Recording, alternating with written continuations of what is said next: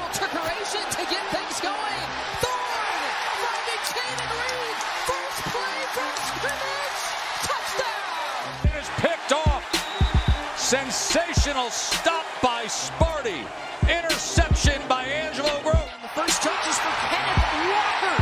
And a breakaway down on the far sideline. And Kenneth Walker will take it to the... This is Spartan Red Zone, your source for the best MSU and college football analysis, picks, banter, and anything else going on in the college football world.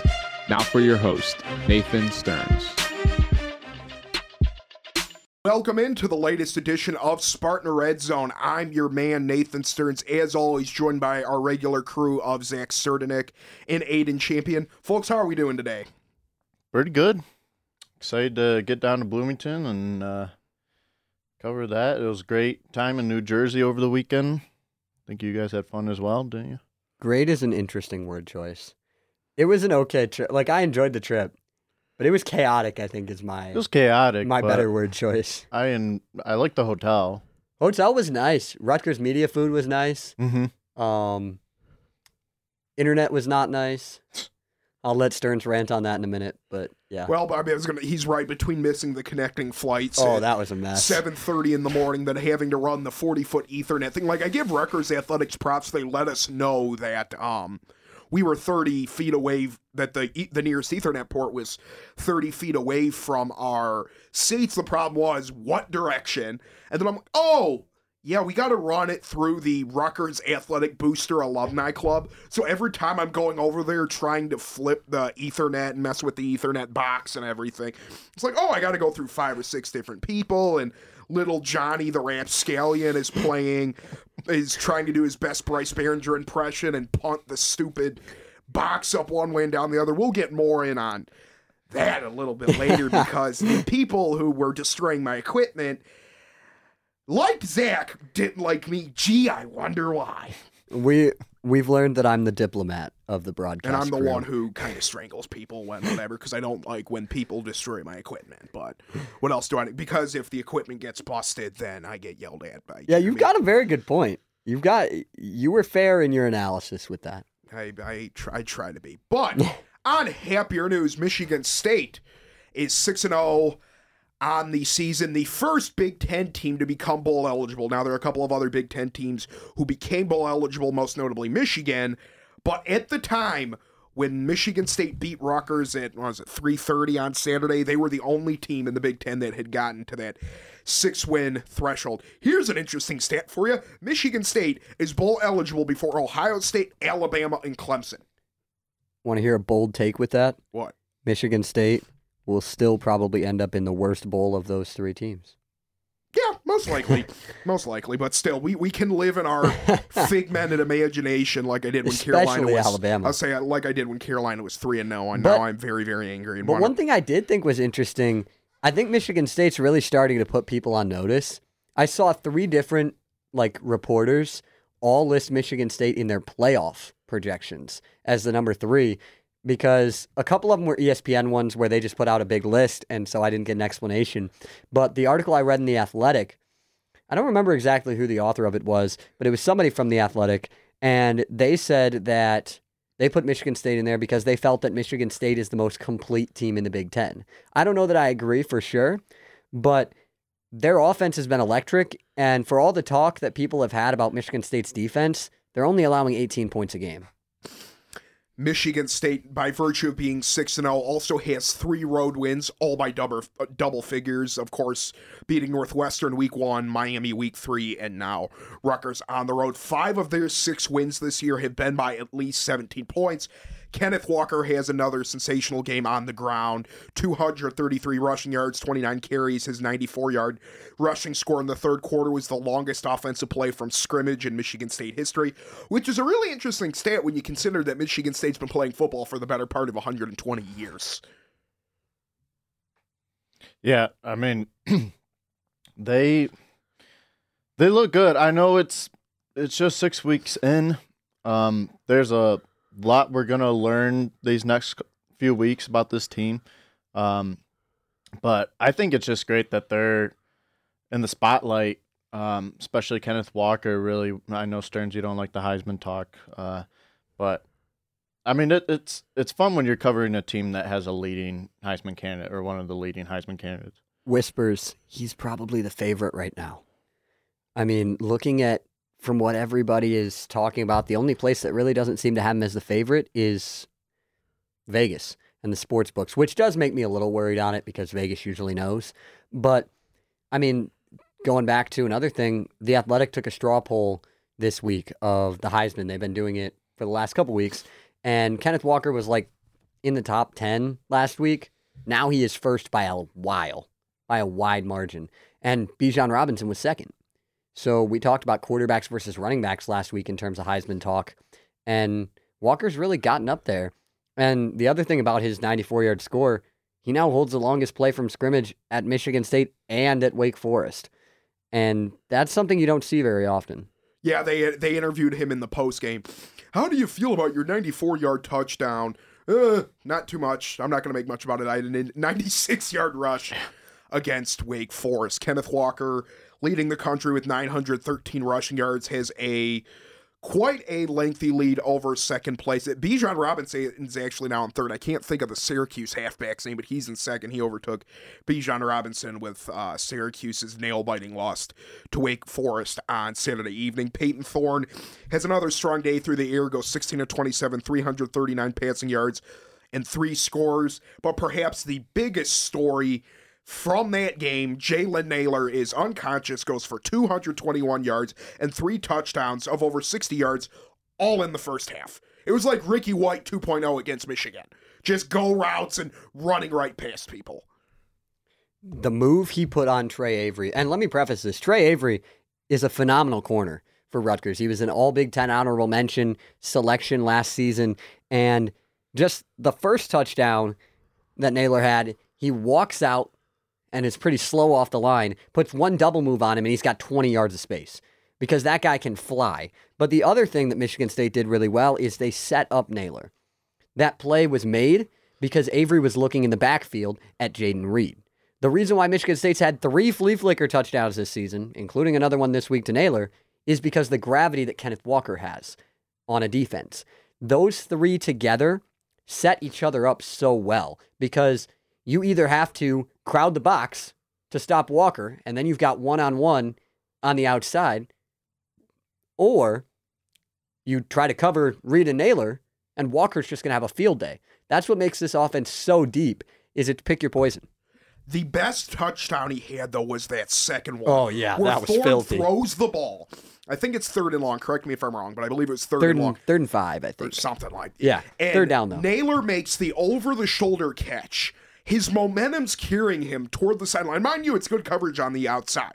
Not only does he have the awareness to stop and pivot when all your momentum is carrying you toward that near right sideline, he stops on a dime, reverses field, and there's a giant convoy. It's not even just the ability to stop that quickly, but the awareness instead of, I'll just step out of bounds because 9 out of 10 receivers are like, I got a 40-yard gain. The corner's right there. Let me just step out of bounds, take the first down. Nope, look right over, reverse field, and cut right back toward the middle of the field. That was one of the best displays of that was a hard catch too.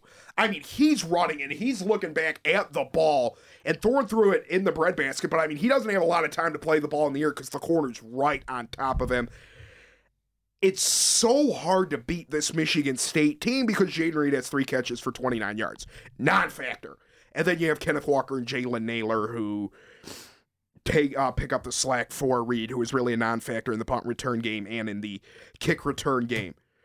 They didn't Zach kick is to him, absolutely right, though. I love the Rutgers food. Northwestern, we didn't get much of nothing. We go in there, and I'm like, holy crap. Now, granted, we're outside, but we still walk up to the press box before we were starting our broadcast because we were in the outdoor bowl, the outdoor concourse for the student radio broadcast, where right next to Rutgers student media station. They had waffles, eggs, potatoes, hash browns. I can't eat a lot of things just because I'm allergic to everything under the sun. I went home very happy that day. And then and this is after we had already gorged ourselves at the Embassy Suites breakfast 2 hours before. Mm-hmm. Yeah, it was It was good food. All around. Hotel had great food. It was a 4-star hotel. It should have been good food. I was going to say it. Room was nice. We actually got the one thing I love about those Embassy suites is that everybody gets their own bed. Now, granted, the guy sitting immediately to my left was selfish and hijacked the pull-out couch and the extra TV for himself, but it's okay. We love him anyway. See, that's the thing I kind of like, because how we go on these road trips, Nathan gets his own bed. Like, that's just how it goes. Nathan's the oldest here. Nathan's been doing the longest. Yeah, and I'm the selfish one, right? Yeah, well, I was gonna say, I wonder if people listening would have been able to guess which one he was talking about is sitting to immediately to his left, because I don't think they would know. hey, when you get to be a director level, you can have your own bed too, Mr. Sports Editorial Assistant glaring at me. You know what, though? And I will say that Eric Bach, I remember it was Eric Shabath and, it was Eric McRae and Gilmore that went down to College Park. Oh, was it 2 years ago in 2019? They made Gilmore sleep on the floor. Like every time, that's a Joe thing, that's a McRae thing, that's a Kyle Turk thing. All the youngest, most inexperienced person that goes on these trips, you sleep on the floor. You sleep in the bathtub. You sleep with a bath towel between your legs to make you comfy in the Hampton Inn bathtub. But no, everything was really, really nice. Michigan State now one of 5 teams in the Big Ten in the AP poll, top 10 next to Iowa, Penn State, Ohio State, and Michigan. Are we excited for our Memorial Stadium experience with the 3-sided tent? Like, that is going to be awesome atop the press box. And you know what's going to be even better? I checked, and I read the itinerary on the little folder that we got from Ben that was sent to us by Indiana Athletics. We're going to be right next to Indiana student radio station, too. You know, making the grounds, baby, making the rounds. You know what's going to be the best thing about all of this, right? It's supposed to rain. Oh yeah. Oh yeah. Well, we'll figure it out. I'm honestly very curious. It would not suit well for Michigan State, but if it is just like a torrential downpour, how will Michigan State's offense be able to play in that? Because with Michigan State, Michigan, there's going to be some weird like tsunami or random thing that happens in that game because it always is weird stuff going on when those two teams play. So it is an interesting point. I mean, they haven't played a game where weather was really a factor yet. But you play in the Big Ten, it's going to get cold soon. Yeah. And I was the going to say weather's the going only to be thing in I could effect. think of was the Miami game where it rained a little bit in the second half, but other than that, there Yeah, wasn't but that real probably much felt else. good because it Yeah. was 107,000 degrees on the field that day. So your 3 favorite broadcasters or 2 broadcasters and a writer will be standing atop the Memorial Stadium press box to bring you guys the Michigan State Indiana football game this Saturday at noon. As long as I don't have to deal with the Bloomington version of Hacky Sack Johnny again, I will be happy. And you guys are probably wondering, who in God's name is Hacky Sack Johnny? Well, I'll tell you who Hacky Sack Johnny is. Mind you, we got a brand new fancy Ethernet cord. Actually, we got 3 of them, thanks to our lovely boss, Jeremy Whiting, who's always looking out for us. And I'm already frustrated enough. Like, I have a very low threshold of patience. Like, anybody That's that an knows me will tell you that. understatement. And I'm running the cord through the thing. And Zach and I are it's like a fishing line. You're kind of weaving it through the back of the Alumni Boosters Club. Broadcast goes good. The pregame show's fine. The majority of the first quarter's fine. And then poof. Just dies. And I'm over there, and I have to weave through like these 3 or 4 drunk older Rutgers alumni. Oh, who are you? What are you doing? I'm doing my job. What are you doing, Grandma? Retirement home's that way. In a box floating down the Raritan River. Bro, But and then there's little Johnny who's sitting right in front of the power outlet, just playing hacky sack and kicking, and I can see, the Ethernet cord, starting to fray as he's punting it. I'm like, oh, great, this kid's damaging my equipment. So me being the wonderful and kind soul that I am, son, thank you for being so happy. But would you just be able to move, out for a quick second? I just got to check this connection. No you worries. said it exactly like that. there is 0% chance that he said it like Well, that. I didn't say quit kicking. I said, hey, buddy, can you please move or something? I tried to do it in the nicest way I could, even though, What I was questioning was you saying it nicely. Even though I wanted to say something completely different. Do that. that's done. And, Zach and I are running chords and this, that, and the other. And, the second half of the broadcast was a complete bleep show just because our wireless adapter wasn't working. The second half of the first half, like the second quarter. Because the second good. half was great. Oh, did I say second half? I meant second quarter. The second half was fine. Thanks to Rutgers IT. Truly. Yeah, and they fixed us up, to be fair. But they come over at halftime. Rutgers IT's testing our connection. Oh, your cord's fine. Oh, yeah, we think there's just a little bit of a problem with the outlet. So they wrap around I don't know what they did. They wrap like some sort of bundle around the outside of the box and sent it back to us, and everything was fine. Yeah, but I had to go over there 3 or 4 times, and every time I saw either little Johnny trying to do his best to destroy the Ethernet port, which I can tell you probably doesn't get used hardly at all, if at all, because Rutgers student media doesn't use it, and where it's located doesn't exactly make me think that there's a lot of technical people using it. But you want to tell them the story about how you went over there and they magically liked you, because I know I don't have the most welcoming presence when I'm pissed off. Yeah, so that story was funny. So I'll tell that real quick, and then I'll say what happened with the IT people while you were back at the thing and I was talking to them. But I go over there, and this is after Stearns has been there for 3 times or so. And I walk over there, and the first thing the lady does is she puts her hands up, and it's like, I didn't touch it. And I'm like, I know, I'm sorry. I've just got to mess with this. We're having some trouble with it. And I'm like really apologetic and trying to be like super nice with them. And then the older lady like that's standing behind there is like, we like you. The other guy was really rude. You're nice about it. And I was just like, he's had a long day. It's been rough. We're trying to get this figured out. I'm sorry. But what the IT people did was basically kind of like what you said. It was getting kind of like kicked and stepped on. And so all that we did was we kind of taped it up to the fence. We ran it like through the fence, and then we wrapped it around the extra slack around the thing so that there was no room for anybody to kick it because it wasn't on the ground or within reach of being kicked. And so basically they just little Johnny proofed it, and then we were good to go. Yeah, but after you go over there the 3rd or 4th time, and they're looking at you, and they're like, he's gone over here 3 times. But I don't think it was just them, though, because try to fix the cord. Oh, I wonder what he's doing. But they had like the same group of people there, like in front of that thing, and like every time I went over, they looked at me like deer in the headlights. Well, what do you think I'm doing? Well, there Martha, was also I don't want to be over here any more than you are, Martha. Like, stop staring at me with your beady little demonic eyes and get out of my way, and tell your grandson to quit destroying my equipment. Well, there's also people have no respect for other people's stuff, and it pisses me off. There's also all the people in between the port and where we were at. So like Lil Johnny wasn't the only one stepping on the Ethernet cord. There were all the other people too, which made it really hard. And it was the biggest thing in the second quarter that killed me was because for people to listen to the podcast but don't actually listen to our broadcast, I do the first half of play-by-play, and Stearns does the second half. So we're in the second quarter, and every time we bring it back, Zach Sloak was on the board. Sloak's like, you're back. And he sends us back. We're like, come back now. And I'm like, hello, everyone. Welcome back into SHI Stadium here in Piscataway. Zach Stenek alongside Nathan And then we get a text from Sloak, you're gone.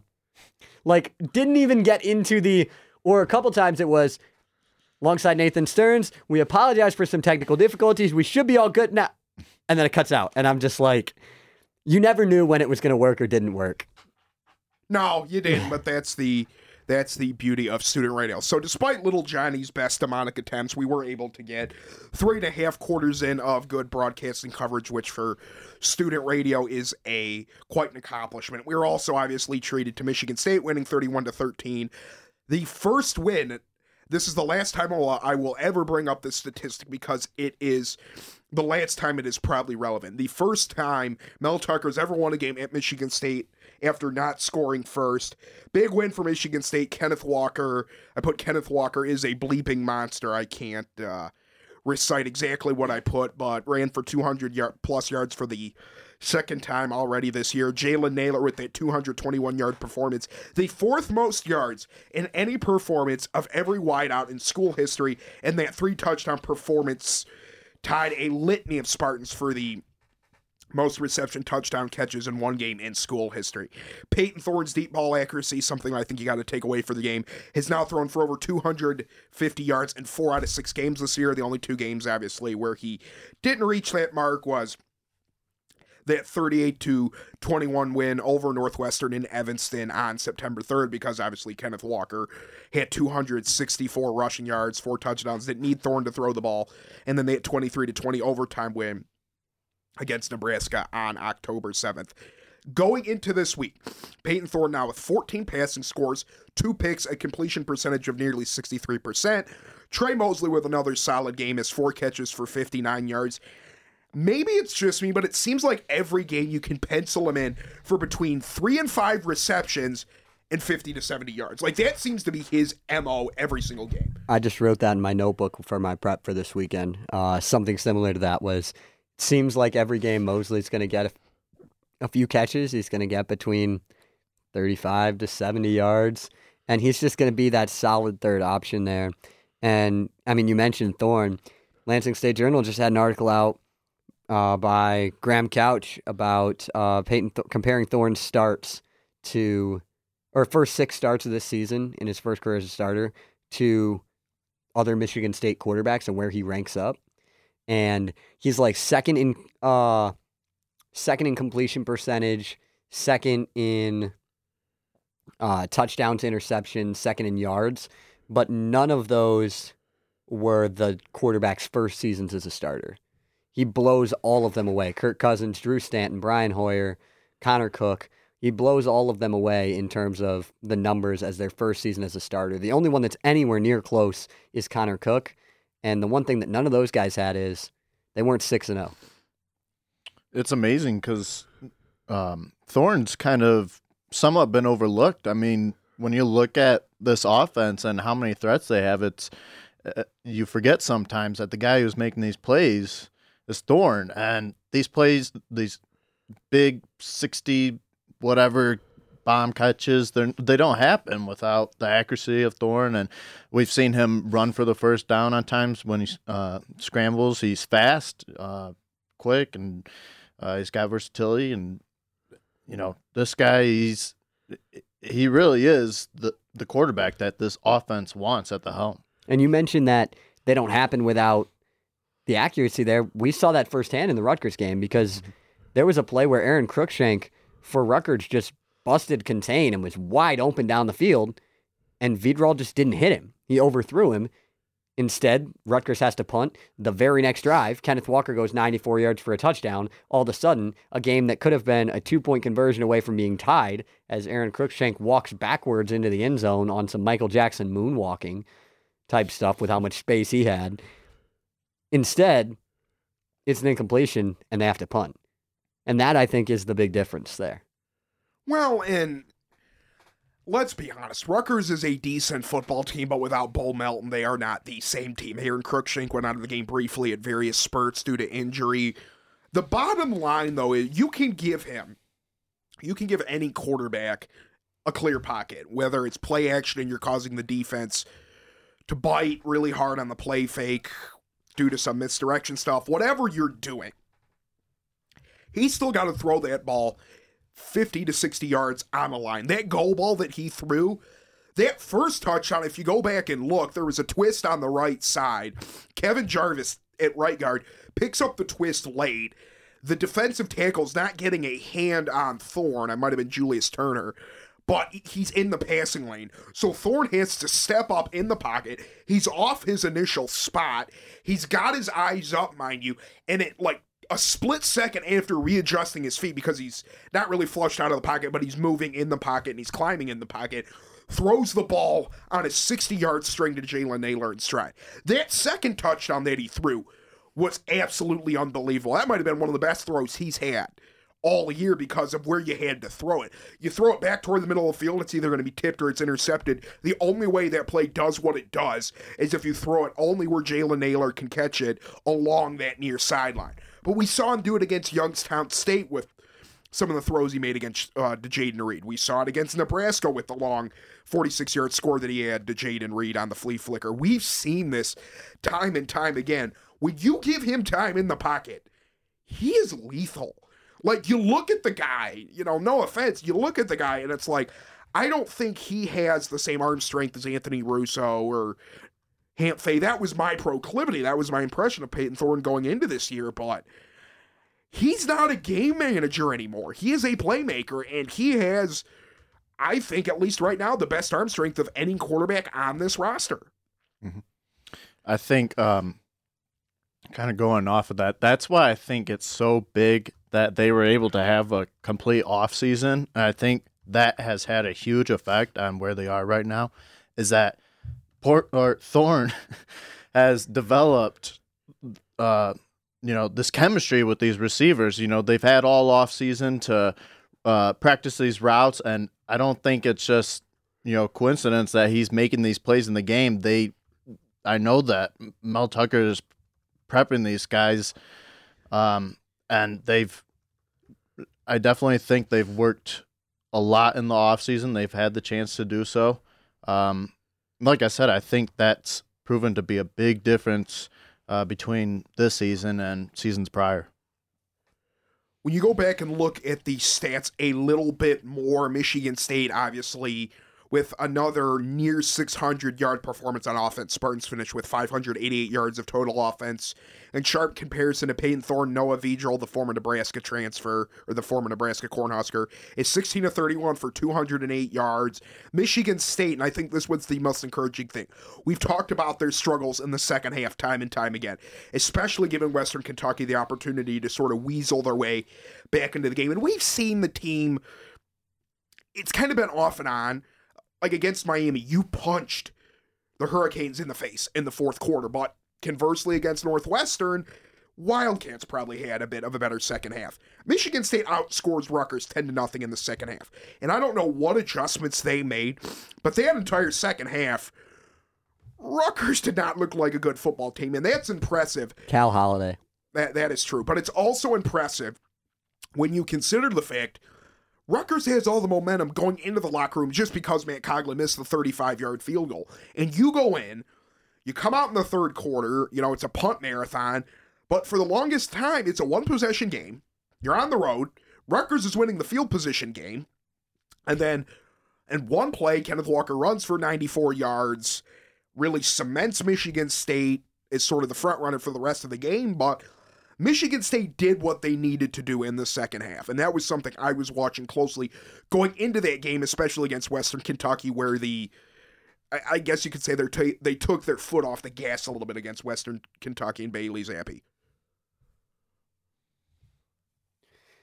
I think the big thing for Michigan State, as you kind of mentioned, is keeping the foot on the gas, but I wasn't too worried about it because of the fact that most of those games that they had rough second halves, with the exception of Nebraska, they were up by a bunch, as you mentioned. And so that's kind of where my thoughts on it were. But this is not a perfect team.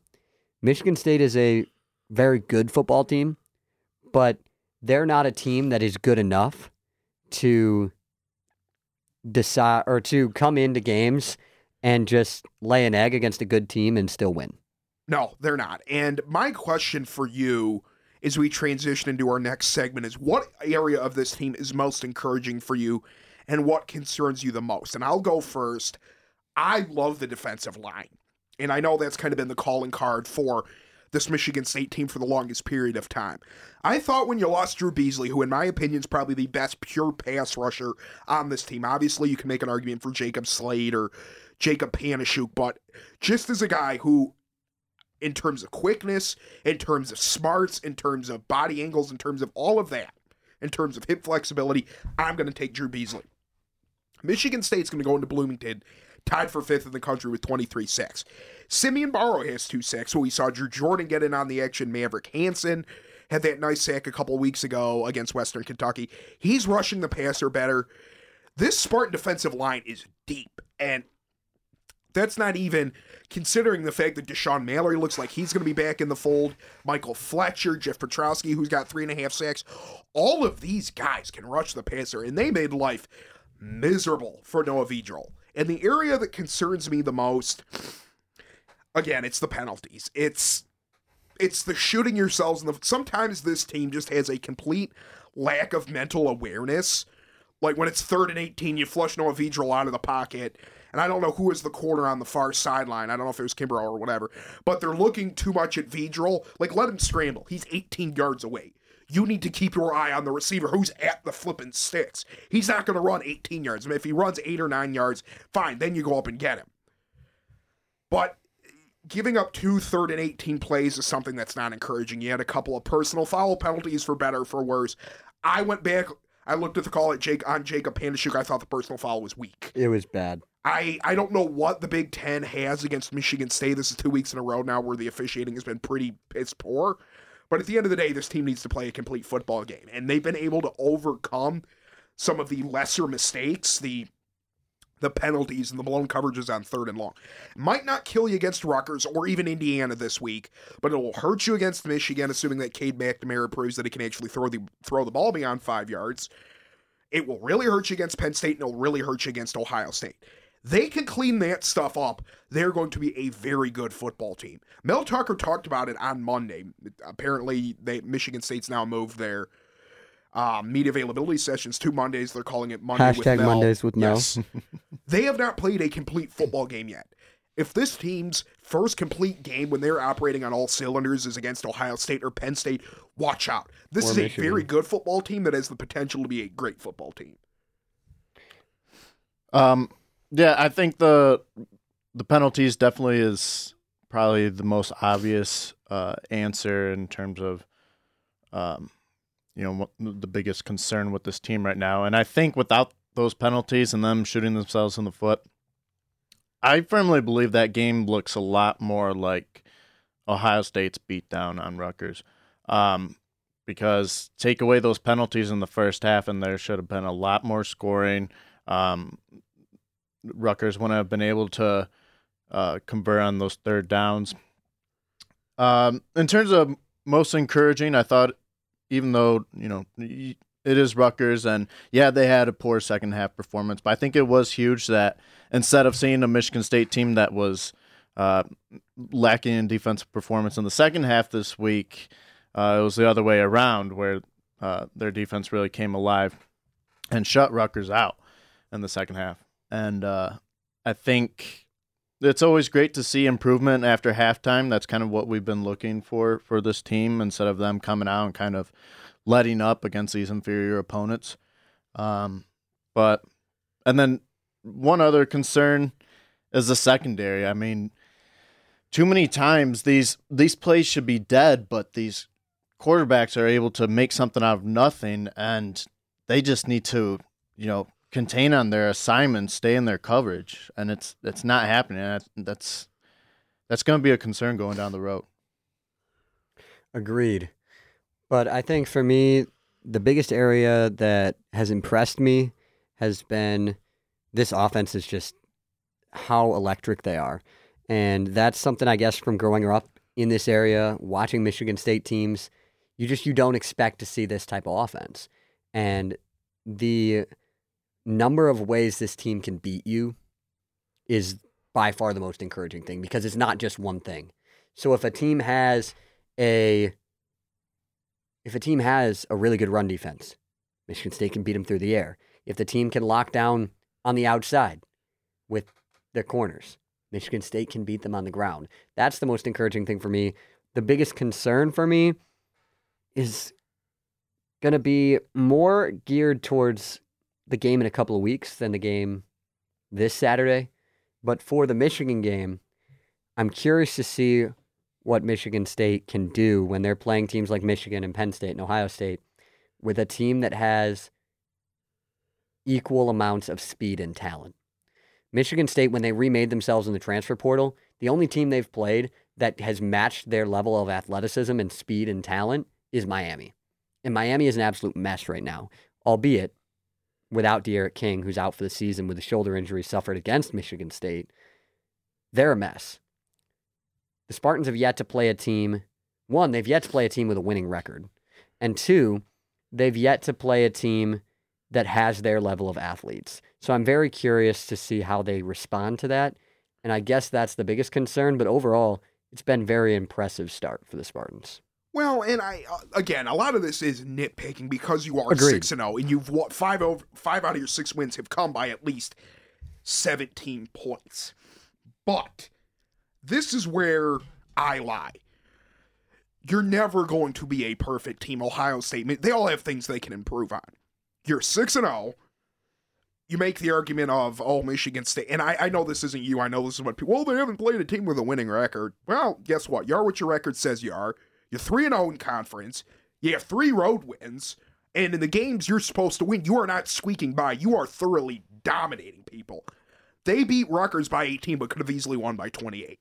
Easily. Mm-hmm. I mean, if you're able to punch it in that first drive after getting some things going and you don't have the silly miscues, because that 3rd and 18 conversion, that first one, immediately led to the Johnny laying in end around. I don't know who scored that first touchdown. It might have been Pacheco or whoever it was, but yeah, I think it was Cruikshank. Anyway, once this team plays a complete game of football, and that means not shooting yourself. I mean, there's always going to be some degree of mental error. That's just how football is. But the day that this team plays as close to a perfect game as possible, they are going to be scary. Nobody had them going into Piscataway and winning by 18.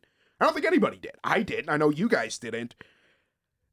And it's starting to feel like something special could happen in East Lansing this year. Now, is it too early to talk about Heisman stuff and Big Ten East stuff? Yes, I think it is. But it's not too early to start talking about 8, 9, 10 wins. You're halfway through the year now. I mean, this isn't week 2 or week 3. You are firmly in Big Ten play. And if you take care of business against an Indiana team that's been disorganized all year, that doesn't have their starting quarterback, might not have Tywone Mullen, who was he wasn't a healthy scratch, he was a scratch in pregame warmups against Penn State, who knows? This is a game Indiana going forward, and we'll get into this a little bit later, but that you should win. And frankly, come October 30th, just to give you guys a little preview for those of you who have either been living under a rock or don't possess the same amount of college football gusto that the three of us possess, not only is Michigan State playing Michigan in East Lansing that day, but Penn State is traveling to the Shoe, and that's going to be Separation Saturday in the East. That's when you're going to separate the men from the boys. It's also going to be National Mourn for the Couches of East Lansing Day. That's exactly what I put. We'll get to that in the... Oh, really? Oh, well, in the... where is it? The powerhouses? Yeah, is that your Memorial Powerhouse Frame of the Week? Yes, that is. For mine, I've got some funny ones for these this week. I went all in with the sarcasm for my 3, so I'm ready for those. But I'm fully expecting Michigan State and Michigan to be undefeated and both in the top 10 come October 30th. As we transition over to some Big Ten games from last weekend, Michigan squeaks over Nebraska 32-29 in Lincoln after Adrian Martinez self-implodes. I feel so bad for Nebraska because I shouldn't say I never have, but I really would have to sit back and canvass my brain to think of the last time where you see a team that is so good at getting right there, like inches away from victory and choking it away time and time and time and time again. Like, is Scott Frost the dead man in Lincoln, or what are you guys thinking? I don't know if he's going to be fired or not, but yeah, you knew they were going to lose that football game. I still think Adrian Martinez had probably had his forward progress stopped on that ball that he fumbled. But, I mean, there's nothing you can, there's no review for that because the play wasn't blown dead. But either way, you knew they were going to find a way to lose that game. When Hassan Haskins hurdles your safety while the guy's coming in to tackle him and, straight hurdles over him, yeah, you knew that game was over. Penn State falls to Iowa 23-20 after Penn State starting quarterback Sean Clifford goes out due to injury. I think we can all agree if Clifford stays healthy that game, Penn State wins that game. They were up 17-3, and I think they were outgaining them 240-80. But they were smoking them. Nonetheless, that's a loss in conference for Penn State. And if they, in 2 weeks, go down to the Shoe and lose, they're pretty much done in the Big Ten East race. And somebody had to play Iowa this year. The rest of the Big Ten West is an absolute bleat fest, but Iowa's the one team that nobody wants to play right now in Penn State just by the virtue of the scheduling gods kind of got shafted this year. Not really, but, it's just a tough draw for the Nittany Lions. Ohio State spanks Maryland 66-17. Wisconsin beats Illinois 24-0. And Northwestern Purdue, Indiana, and Minnesota were off. Well, Zach, you talked about it. You mentioned it. And in about couple minutes here, we will have the Joey Ellis Memorial Powerhouse Frame Unit of the Week. But first, for our offensive and defensive players of the week. This week's category is the SRZ Seaweed Monster Man Offensive Player of the Week. And I know that makes absolutely no sense, but let's say that Nathan was writing this while watching a certain program from many years ago that people his age should probably not be delighting in, but think of all the memes that I have that I show you guys. I was like, I'm pretty sure I know what this is, but I needed that little bit when you mentioned the memes. But in all seriousness, I got to give a special recommendation to Zach Calzada, Texas A&M's quarterback that was 21 for 31, 285 yards, 3 scores in that 41-38 win over Alabama. He gets hurt, comes back. I mean, I thought when they took him out, it looked like he was done. He's limping off the sideline, and I don't know if it was a hip pointer. It looked like he was grabbing his hip. But either way, that was a gutsy performance. Mackenzie Milton-esque in that first week of college football where Florida State comes all the way back and then finds a way to blow it against Notre Dame. But that shook up the college football picture. And they don't win that game without a performance from the ages for Calzada. And I think he just realized when you have 100,000 fans and the supposed 12th man there, your health be damned. You have an opportunity to knock off maybe the best football team in the country other than Georgia, and that's exactly what you did. My pick is Florida quarterback Emory Jones, threw for 272 passing yards and 4 touchdowns, just 14 completions. And Florida absolutely whooped Vanderbilt 42-0. I've got to do it. I've got to go with Kenneth Walker and Jalen Naylor's handshake. Who's Kenneth Walker? I don't know. K9, don't you mean K9? That was the best part of his Tuesday press conference. Audrey Dahlgren. Oh, that was so funny. Audrey Dahlgren asks Mel, well, are we going to see Walker doing a little bit more receiving stuff like he did out of the backfield against Miami when he had that little intermediate crossing route over the middle and he catches the ball in the flat and dives for the near pylon? And he goes, you want to see K9 catch some balls? I tell you, he's got some really good hands. I'm like, okay, Mel. It was really funny, but no, go ahead. But no, those two guys both had phenomenal performances this week, and I'll say I kind of had two that I was between for the powerhouse frame of the week. So I put this as the offensive player of the week and put the other one as the frame of the week. But yeah, those guys both were phenomenal. So I'm cheating and using both of them and justifying it by the fact that they shook hands on the play. So they are now one, and I can use them both. All right, transitioning into our next category of the week. This is the SRZ Zach is nicer than me defensive player of the week, according to Margaret over at the How many Rutgers. different names have you given her this podcast? Well, I can't do Karen. Karen's unoriginal. It's Margaret, name? it's Martha, it's Bertha. now? Svetlana. What was my grandmother's? Bernice. Judy. Bernice. Okay. I went with Simeon Barrow just because if you go back and watch the tape, Cedric Paylott on the left side of that Rutgers offensive line at left guard had one of the worst games I have ever seen. I mean, he is getting bull rushed every time Noah Vedral has a 3 or 5 step drop. You want to talk about an offensive lineman being on roller skates and thrown right into the middle of Vedral's back? Oh, I mean, Barrow had 2 sacks. He had the forced fumble. That was huge. And then Jacob Display in the most prodigious display of human athleticism I've ever seen. Picks up the football after it bounces up in the air like one of those Super Balls that my parents used to play with. Like, have you ever seen like one of those Super Balls, whatever, where you like throw it and it goes like 40 feet up in the air and then it goes over your house into your cranky neighbor Phil's yard and you never see it again? What? What is this? This is a story for another day, Zach. That's what it is. No, but I just mean in general. Like, I don't know what I've never seen any of those. It was an old toy from about 30 or 40 years ago. It's called a Super Ball. But it bounces so far. Can hit an airplane. Like, I mean, it is so. That's why we had to turn around on our way back from Chicago and go in circles to Lansing Airport, was because there was a Super Bowl in the air. Yeah, that's why it was. It wasn't because some numbskull was going through a joyride and clogging up the skies right above the airport. Yeah, that wasn't it at all on a beautiful Sunday afternoon. But Simeon Barrow is a guy who I think a lot of us thought was going to be a really good rotational piece on that defensive line, but I didn't see him getting more reps than Deshaun. I mean, Mallory's back and they're easing him in, but even when he was pretty healthy against Northwestern, you saw Barrow play more. Barrow, and you probably could put Maverick Hansen in the same category. That interior Spartan defensive line is not. It might be the deepest position group this team has, and maybe one of the 3 or 4 best interior defensive line groups in the Big Ten. We knew Jacob Slade was going to be good. Jacob Slade was good last year and started next to Naquan Jones. But it's been the other guys, and then obviously with Deshaun Mallory getting healthier, that just adds to that rotation of Hansen and Barrow and Slade and all of these other guys, and Michael Fletcher, who sometimes will get reps as an outside 3 tech, but big props to Simeon Barrow because he put that Rutgers interior offensive line on roller skates time and time again. So I'm going Jacob Slade.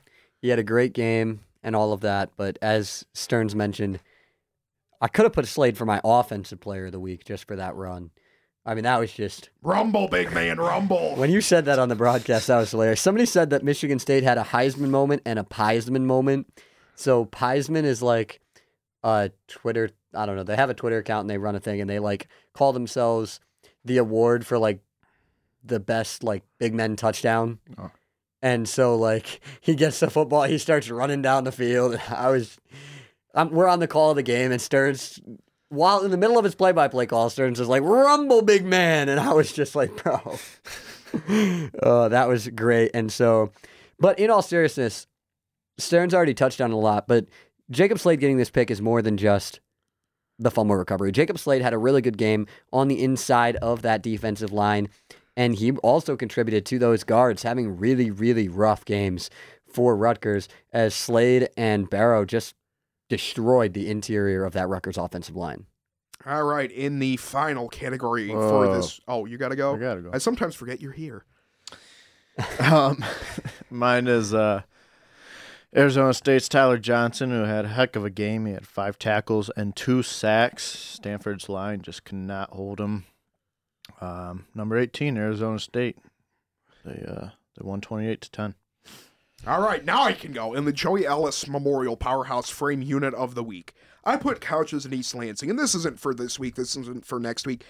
As Zach alluded to earlier, this is for 3 weeks from now. Because as much as I try not to be in the business of, oh, if this happens, then this happens, and if the meteor falls from the sky and we get the moon to crumble in the Pacific Ocean, and if San Francisco rises up by 15 feet, all the other Matrix stuff that normal people do, it's exciting for me to think, just as a student broadcaster in my last go-round, that in 2 weeks, we could be calling like an 8-6 game, and whoever wins that game is going to be right there with Ohio State for the Big Ten East crown.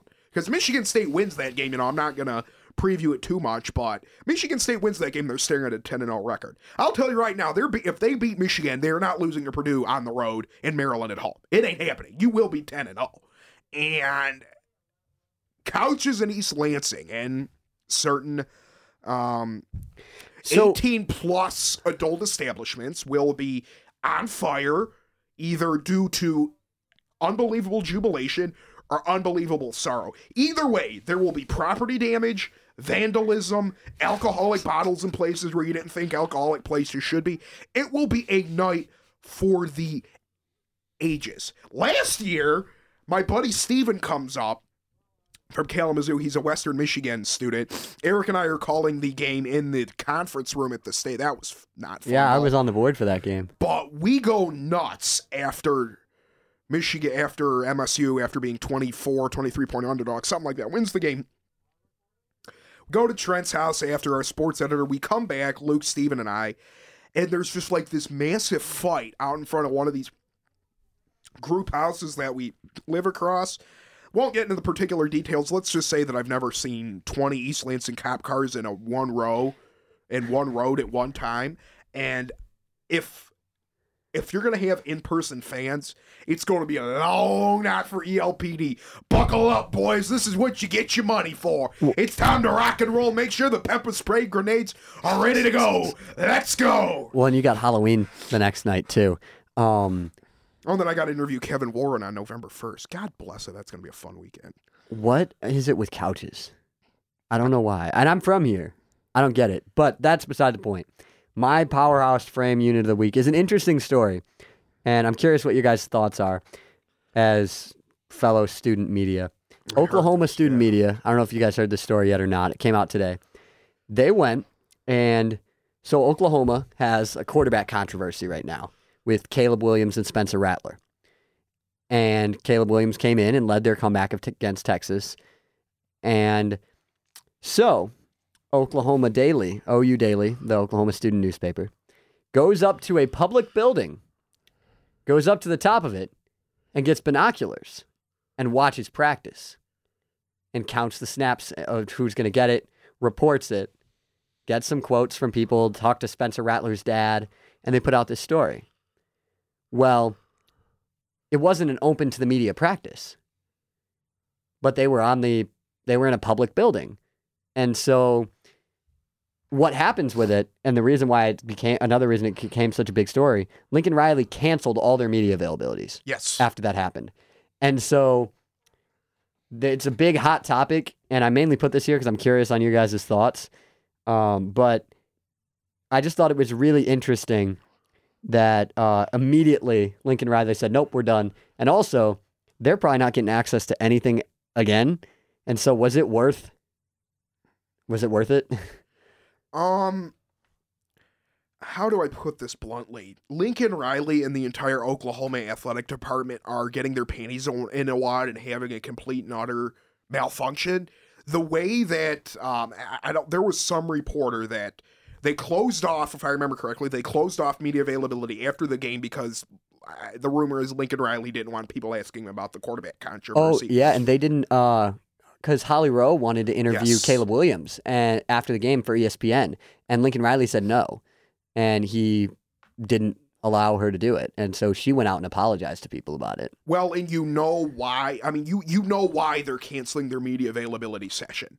It's petty, it's juvenile, we don't want to, they're worried the media is going to start something or stir some sort of non-existent quarterback controversy. At least that's probably the PR line that they're going with. But you don't cancel a media availability session 3 hours after it's supposed to start, because then you leave everybody in the dark. You screw over the media that covers you. I think it's petty. I think it's juvenile. I think they should be ashamed of themselves. And I don't fault the student newspaper. You got to do what you got to do to get a story. Now, would I have done it? No, I probably wouldn't have. As a student newspaper, you don't have quite as many quotas to answer to. I don't know if they're a tax-funded revenue service like, we are, like the state news is. Why does that matter? Because we get paid either way. We don't get paid on clicks. We don't get paid on advertising. We don't get paid on revenue. We get paid by the university. So we have a consistent stream of income. So you don't need the story quite as bad. But at the same token, all of this could be avoided if you did what you're supposed to do and what a normal little functioning athletic department could do. I think it's horse crap. I really do. Yeah. Speaking for the newspaper, I think that's just something you kind of steer away from. I mean, Yeah, that's kind of where I was leaning. Like, I think it's good journalism, but I also think, for me, like, I had to ponder the question, like, is it worth it? Because you're probably not getting any more access right to this now that that's happened. So, was it really worth it? right. And like Stern said, I mean, they don't have a quota. They're not, reaching for clicks. Well, I mean, they might be. We don't know. Maybe, but most likely not. still, I mean, you're a student newspaper, I mean, you want to try to be more ethical than anybody, Mm-hmm. But that's a major overreaction for a student newspaper that's just trying to do their job. And frankly, Oklahoma's athletic department needs to get its head out of the sand. So, go pound sand. I guess I don't know this. I was under the understanding that the media availabilities for the rest of this time were canceled after that story came out, like in response to that. I don't know for sure. I could be misunderstanding what I read earlier, but I think that's what I saw, was that they canceled the media availabilities in response to that Oklahoma, or that post for that story. And like, they went up to the building and watched practice, and then they put out this story, and then after that, Riley canceled all the media availabilities because he was mad that came out. Well, I don't know, and I don't really think it's that big of a deal either Right, way. yeah. I mean, I think it's a gross over. I don't think that really changed. I mean, no. I don't think they should cancel it either way, though. I mean, Right, I agree don't with you. think it's. I think that's kind of irrelevant. But Aiden, why don't we go over to you, because we're Ranting. Yeah, I'll make it quick. Mine is Texas A&M. It was super exciting to watch that game with these guys. It was worth staying up, even though we had to be up at 4:30 for what was our flight? 8:22. 8:20, but it's Newark Airport, which means you need like 6 hours in advance because Yeah. they take forever. But it was well worth staying up and watching it. Down goes Bama. Yeah, I was going to say, I was mad that after the Nebraska game ended, I'm like, Michigan's going to find a way to win this game. And I stayed up all of this for nothing. I give A&M credit because they made staying up an extra 45 minutes actually worth it. If Bama finds a way to win that game, it's like, oh, great, we watched 2 games where the outcome could have been predicted. Yeah, it was entertaining, but at the end of the day, absolutely nothing changed. This week in the Big Ten, Nebraska travels to Minnesota, Rutgers travels to Northwestern, Purdue travels to number 2 Iowa, Army travels to Wisconsin, while Ohio State, Michigan, Maryland, Illinois are off, and Michigan State will have their bye week next week. Does anybody know what happened? College teams used to have 2 bye weeks. What happened to that? Like, why is there only 1 now? Like, am I completely insane? There used to be 2 bye weeks. There did used to be. I don't know why. So I think that it has to do with when the season starts and like the length of the season now. But I'm not 100% because college championship games didn't used to be a thing, or conference championship games Right. didn't used to be a thing. And so that last week was a game and not a championship game. And so I think that when that happened, that took away a bye week. But I could be completely wrong. That's just kind of what I think I remember. Because, like, when the Big Ten had a championship game, and the SEC and all of them did, but the Big 12 didn't, the Big 12 would play their last regular season game on that Saturday. And so I think that's what happened. Regardless, I like it. I don't Me think too. you need to. No, neither do I. Neither do I. It just kind of adds up more unnecessary length breaks in the season. Now we move on to the Indiana Hoosiers. And as I put last week, one thing I'm doing when I edit these documents is if there's a sentiment from one week to another that I think is similar, I don't delete it because less work is... That was the best piece of advice that my economics professor, Jeff Kazee, ever gave to me in high school was... like people say work smarter, not harder. But like whenever I'd be lazy or I wouldn't do my homework or I'd be a complete whatever, he's like, oh, I'm not too mad at you. You're just being economical and finding a way of, you're trying to do the minimal amount of work with the least amount of effort, which is something that all humans should strive for. But in all seriousness, this is a very winnable game for me. Now, Indiana on paper scares me a little bit more than Rutgers does. Not even because, Michael Penix being out is massive. Yes, he had 4 touchdowns, 7 interceptions before he got hurt. What? We're assuming he's out, right? Ellen said he's out. See, He went on Monday and said he was out. See, now he kind of backtracked on that today. He's out. He will be out. says he's week to week, and we'll find out at kickoff with a smile. He's in his press not. conference. He's not playing. I mean, agree, but you had it's, the separated shoulder, the AC joint, and he said on Monday he's not playing. I don't think you backtrack that and then say he plays. Assuming that Michael Penix is out, that's a second-team All-Big Ten selection a year ago that led you to a 6-1 performance in the Big Ten, led you to a top 15 rating at the end of the year, led you to crush Michigan State at home 24-0 a year ago. And it's Jack Tuttle season, folks, the former 4-star who was a Utah Ute once upon a time. Not sure if Tywan Mullen plays. He was a scratch before the Penn State game. The 2 big guys that scare me are Ty Freifogel and Peyton Hendershot, who both can beat you in a variety of ways. No, Indiana doesn't have Lot Filior anymore. He went to the NFL. But I don't know if Michigan State's played a tight end like Hendershot. I mean, this kid can play. yeah. I mean, the closest that they've seen would be Austin Allen at Nebraska, 6'9" tight end. He makes the game a lot harder for a lot of people, but yeah, Hendershot's good. That's going to be a tough matchup, but I think that's why you bring in a guy like Quavaris Crouch, sideline to sideline linebacker, and he can move. He's athletic. But honestly, I think Cal Holiday is going to be the biggest piece in that because he's been their best linebacker in coverage so far. On the season, Peyton Hendershot leading the Hoosiers in receiving. He has 21 catches for 274 yards. In 2019, he set an Indiana single-season tight end record with 52 catches, 622 yards, also had 4 scores and started in all 13 games. Ty Freifogel, though, is the big play guy for the Hoosiers. 26 catches for 272 yards on the season. Last year, led the team with 720 receiving yards, which is the 4th best mark in the conference. 3rd team All-American, 1st team All-Big Ten selection.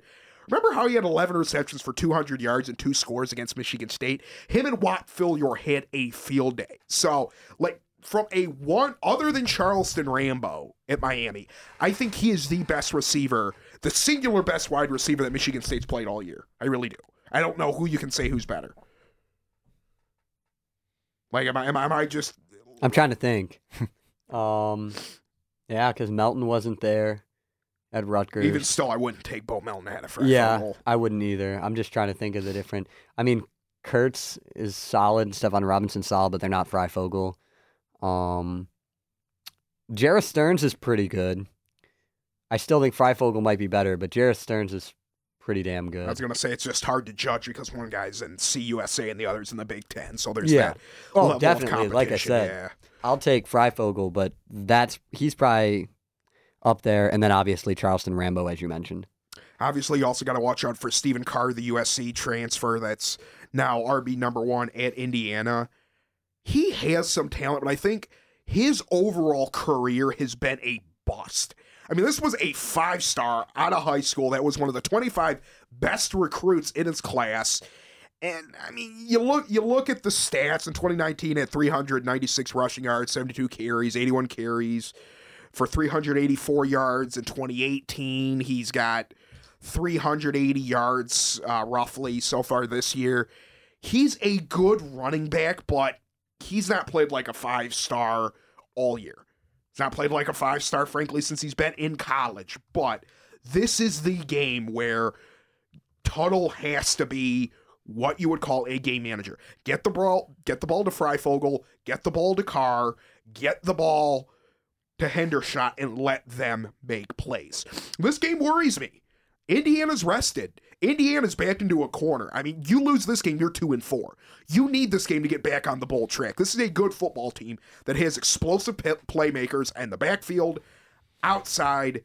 And if Tuttle can get Hendershot or can get Freifogel the ball, MSU could be in some trouble. And Indiana still has to play Ohio State and Michigan after this. So they would be in a spot where if they lose this game, they would have to win out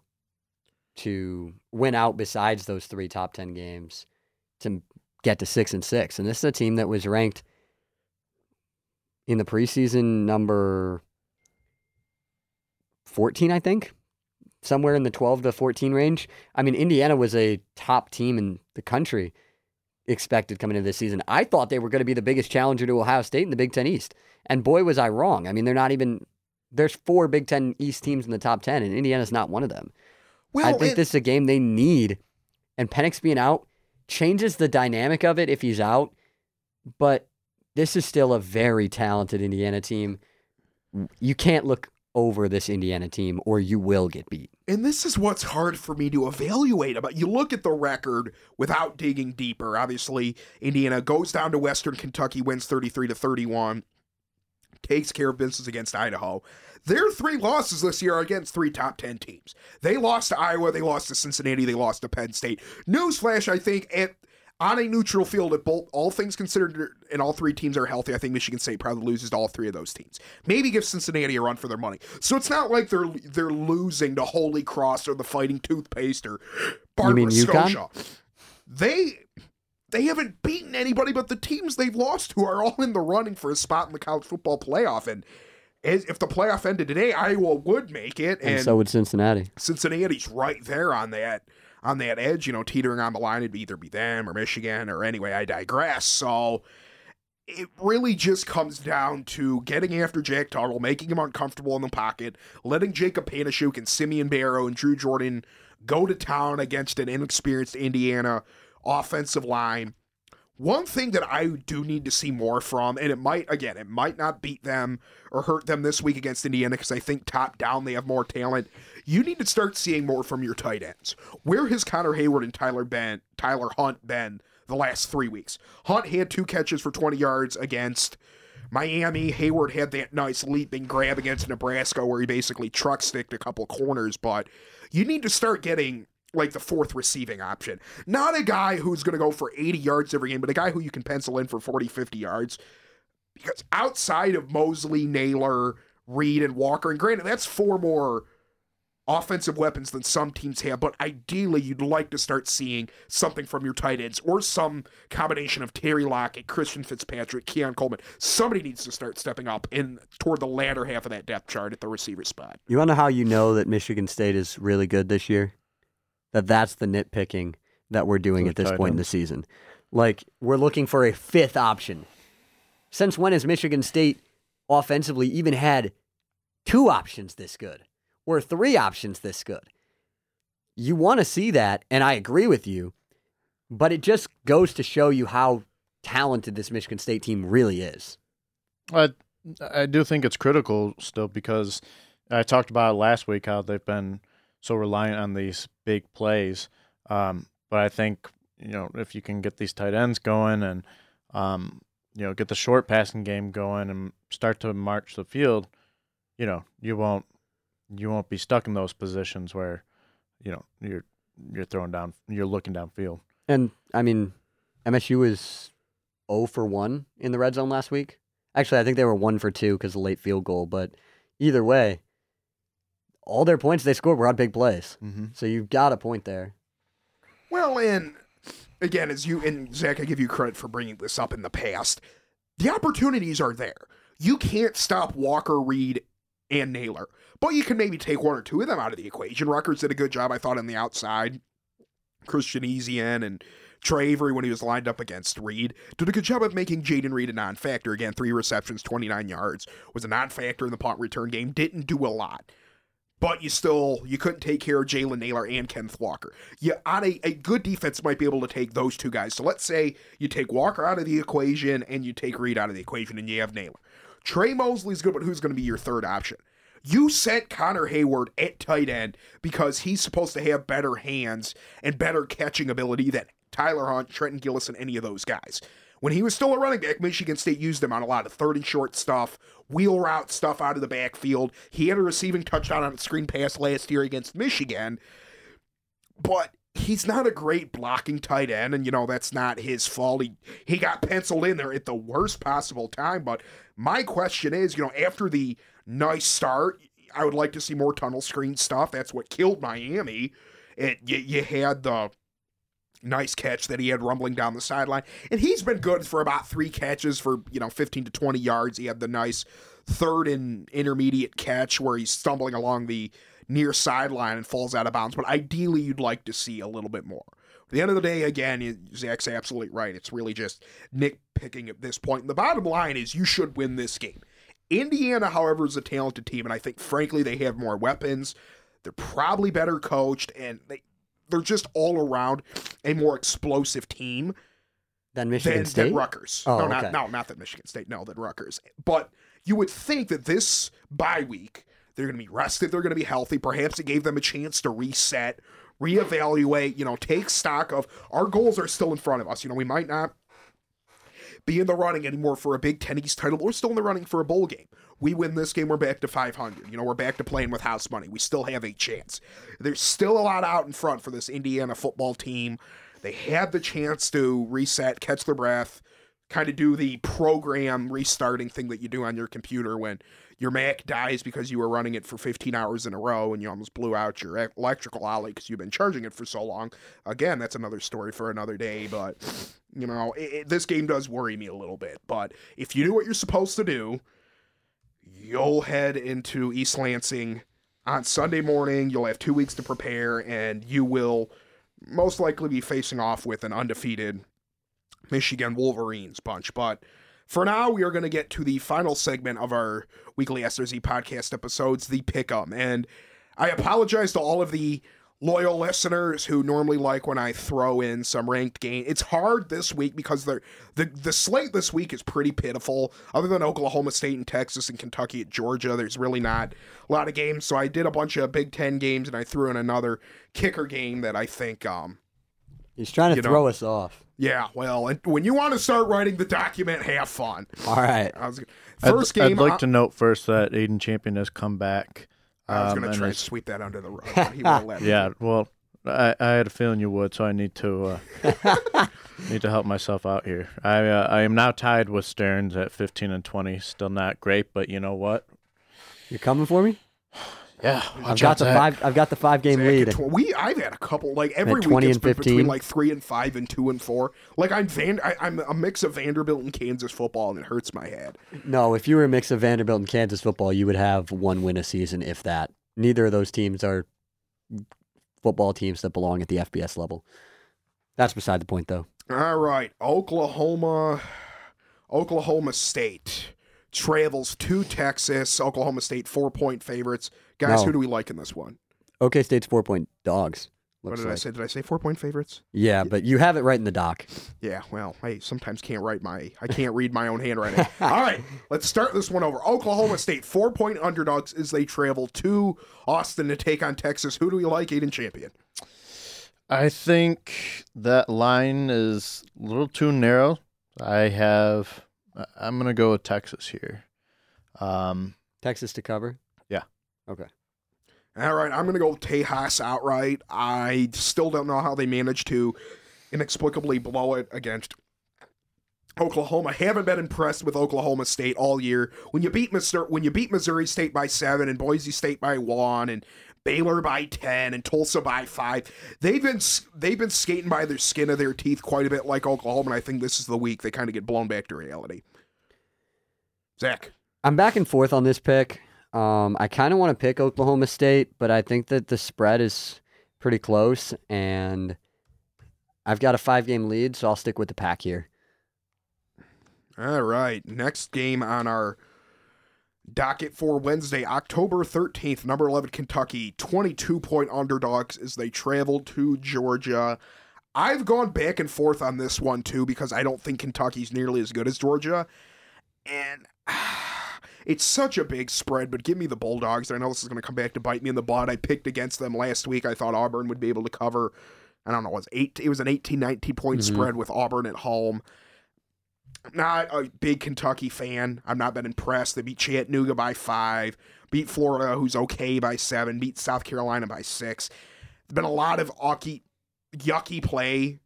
Not ucky, I don't know what ucky means. It's my own language that I'm making up apparently, but no, I got to go Georgia here. I also I'm gonna have Georgia covering here. It's been a good run for Kentucky, but I think they're gonna get blown out big time. Give me the Wildcats. Okay. That's going to come back to bite me in the same way that when I picked Arkansas to cover against Georgia. But these are the things that you can do when you inexplicably get off to a good start. You can blow it by picking games you shouldn't. Kentucky will not win this game, but I think they might cover because one of these weeks, Georgia's going to have an off game and a team's going to cover. And so I'm thinking that this might be the week. All right, our first dissension of this week's pick. I'm Rutgers 2-point favor, or what is that? 2-point Favorites. underdogs. Nope, yeah, 2-point favorites. favorites. Why? Minus My 2. head hurts. My head hurts. I hate math. Rutgers 2-point favorites as they travel to Ryan Field to take on Northwestern. I'll start. Give me the Scarlet Knights. Northwestern's awful. And when your number one wideout option is Bryce Kurtz and Stephon Robinson, I don't trust Northwestern at all. Scarlet Knights are 3-3 on the season, but they played maybe the 3 best teams in the Big Ten, with the exception of Iowa. I think Rutgers easily wins this one here. Yeah, I'm taking. Oh goodness, can't talk today. I am taking Rutgers. Rutgers is the much better team. -2 really surprises me. I don't trust Northwestern's quarterback situation at all. I don't really trust Northwestern anywhere on the field. Give me Rutgers. And I'll say Rutgers as well. Nothing promising that's really going for Northwestern right now, and I think after last week, Rutgers will look to kind of take advantage of playing a lesser opponent. Well, I was going to say their schedule was really, really front-loaded. Like, they got some tough. They had some tough guys playing Michigan State, having to go to Ann Arbor, playing Ohio State, but it does get quite a bit easier for them. The Purdue Boilermakers, I put Purdue at 11.5 at number 2 Iowa.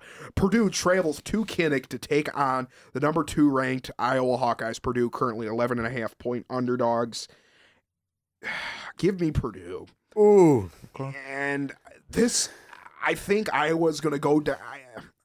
This seems like one of those prototypical trap games where Iowa doesn't seem like they're particularly interested a week after the emotional pinnacle that was beating Penn State, and they end up winning it like 27-17, or I don't know. Iowa and Purdue have a history of just playing some really ugly, just kind of games, and Purdue's are really good at they're not good at winning games, but they're really good at making it ugly for the other team and then still losing by 5.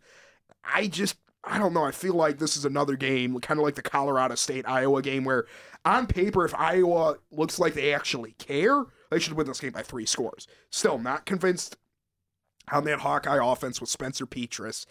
Iowa's not going to lose this game, but I do think Purdue covers. So you've got a good point, and I agree with you. But I think Iowa needs this game. Iowa needs to look impressive because Iowa doesn't play another ranked team the rest of the season. So Iowa is going to need to come through and look big in these Big Ten West games against opponents they should beat up on. And I think this right here is another Maryland-style beatdown that Iowa puts on Purdue. That's a good point. Yeah, give me Iowa.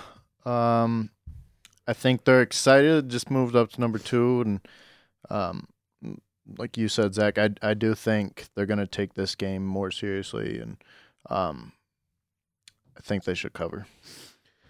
Nebraska, 3.5-point favorites as they travel to Minnesota. Aiden, over to you. Give me the Huskers. I've been saying it all season, but they're a lot better than their record says. And I think that line that's too small. But what do I know? But yeah, give me Nebraska covering. I 1,000% agree. Nebraska wins this game, and Nebraska needs this game because they still have, I believe, Penn State and Ohio State. No, not Ohio State, or not Penn State. They have Ohio State and Iowa, and they're already at 4 losses. You lose another game, you're not making a bowl game without beating one of those 2 teams. I think Nebraska needs this game. They go on the road. Minnesota is without both of their top 2 running backs. I think the Huskers win this game. Give me Nebraska. One of these games they're going to have to win. One of these games, it's like, okay. You would think so. You're good. You're good. You're good. Don't worry, Catton will buff out those scratches. I'm going to go with Nebraska here, too. I think top down, they're the better football team. PJ Fleck dresses like a used car salesman, and it bothers me greatly, but without Ibrahim and, without some of their other offensive weapons, I can't see a scenario in which Minnesota wins that game. Nebraska's pissed off, man. That's a good football team that can't get out of their own way. 3 for 3, give me the Huskers. Back to the Big 8. All right. Ball State, 1 point. Give me a sec. Ball State, 1-point favorites as they travel to Rynearson to take on the fighter in Eastern Michigan. Chris Creighton, 11 Eagles. I'll start first. Give me Eastern Michigan. Give me the Eagles from down under. I only picked this game because I love Chris Creighton more than I probably should, and I actively campaigned for him on SRZ to get the Michigan State job. Obviously I wanted Mel Tucker, I wanted Luke Fickell first, but if those two sort of flamed out, I wanted Creighton, just because anyone that knows anything about Eastern Michigan football at all knows that 6 wins or 7 wins for them a year is like 11 wins for every other team, because there's a 40-year period when they were playing like an FCS team every single week. Coming off an ugly 13-12 win over Miami of Ohio, but it seems like Eastern Michigan does a good job of winning these mid-tier MAC games.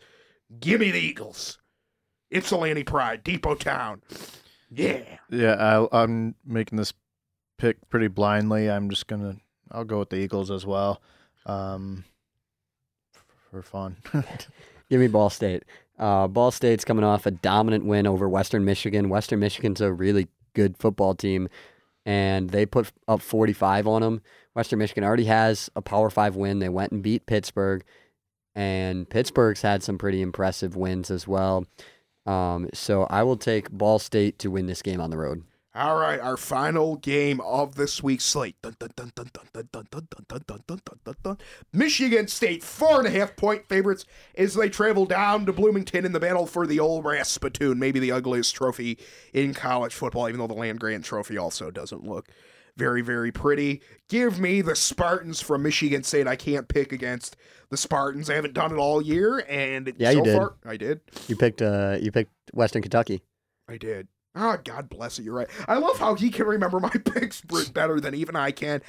This line, again, it's small enough where Michigan State can play like crap for 2.5 quarters and still win by 10. I think Indiana has the weapons to stay with them for a while, but there's just been some sort of disconnect for this entire team. I don't see how Jack Tuttle is going to be able to compete with Peyton Thorne and Kenneth Walker and Jaden Reed and Jalen Naylor for 4 quarters. I know it's at Memorial, but again, Memorial, and this was a point I was going to make during the broadcast, but I'll sort of loop it in now. Michigan State's lucky in the teams that they go on the road against this year. SHI, Ryan, and Memorial are 3 of the smallest teams in the Big Ten. You're not playing, in Happy Valley with 110,000 people. None of those stadiums that I just mentioned hold about 55,000 people. So you might get a game like you did against Rutgers where you have 40,000 people show up. Yeah, it'll be a little bit of a home advantage for the Hoosiers, but it's nothing like you're going to get when you go down to the Shoe in 3 weeks. Yeah. And then you go to Ross-Ade. So, I mean, like, they're not playing a lot of really big. They're definitely playing on the shallow end of the Big Ten swimming pool this year in terms of seating capacity. I like Michigan State to cover and win. Yeah, give me Michigan State. I think they're going to be looking to finally have that complete game, and I think the defense is going to come out strong right off the bat. And I think that's going to kind of demoralize Indiana, and I think once the defense sets the tone, that Indiana won't really be able to bounce back from that. So I think it'll be a big lead. 100% agree. Michigan State needs to set the tone quickly. Indiana's coming off some tough losses, and they're looking to get confidence back. If the Spartans can punch them in the mouth early, I don't know that Indiana can hang in it. Give me Spartans by double digits. Well, and this is another interesting point that you guys have brought up. Before we sign on off here, I wasn't able to get to this because I wasn't thinking about it because my brain's made of Swiss cheese. Which is weird because I'm allergic to cheese, so maybe that's why I'm allergic to cheese, because my brain is cheese. But other than that, you cannot let Indiana have a degree. This team is frustrated right now. They're flustered. This is not the start that you imagined. Through 5 games, you're 2-3. The moment that they start feeling good, the moment that there's a small degree of confidence, the moment that Jack Tuttle proves that, hey, maybe I can give Michael Penix a bit of a run for his money when he comes back from the separated shoulder AC joint issue, Michigan State's going to be in trouble, and I think the Spartans win this game, improve to 7-0, and then let's talk about the team down the road for 2 weeks. I am ashamed to admit at one time in my younger years, in my stupid years, I was a Michigan fanboy, but I have renounced my sinful ways in the eyes of our Lord and Savior Mel Tucker. So I think that my sins have been washed away, and hopefully the sins of Captain Khakis will fall exponentially on October 30th. And I know I said that, Zach, just because your dad's a preacher. And I was waiting to say something about Jack Tuttle, and it completely took a very different turn from what I was about to say. But I was about to say, Jack Tuttle, when he came in for Penix last year, went on the road and beat a very good Wisconsin team. I know Wisconsin's not very good this year, but they were good last year. Jack Tuttle has experience, and he's been solid when filling in for Penix. So if you give him some confidence, this could be a dangerous game. Look out. The power of Christ compels you. The power of Christ compels you. Michigan State set to kick off against Indiana. I don't know why I did that, but you know what? Why not? We were on the topic. Michigan State set to do battle against Indiana at 12 o'clock on Saturday, October 16th. Spartans coming into the game with a 6-0 record. Indiana will be sporting a 2-3 record, as we have already stated. We will be on the air. Give us a tune in at impact89fm.org/listen live or 88.9 FM if you are in the Lansing, East Lansing metropolitan area. Thank you guys for tuning in. As always, I'm your man, Nathan Stearns, for Zach Serdnick and Aiden Champion. We'll talk to you next time.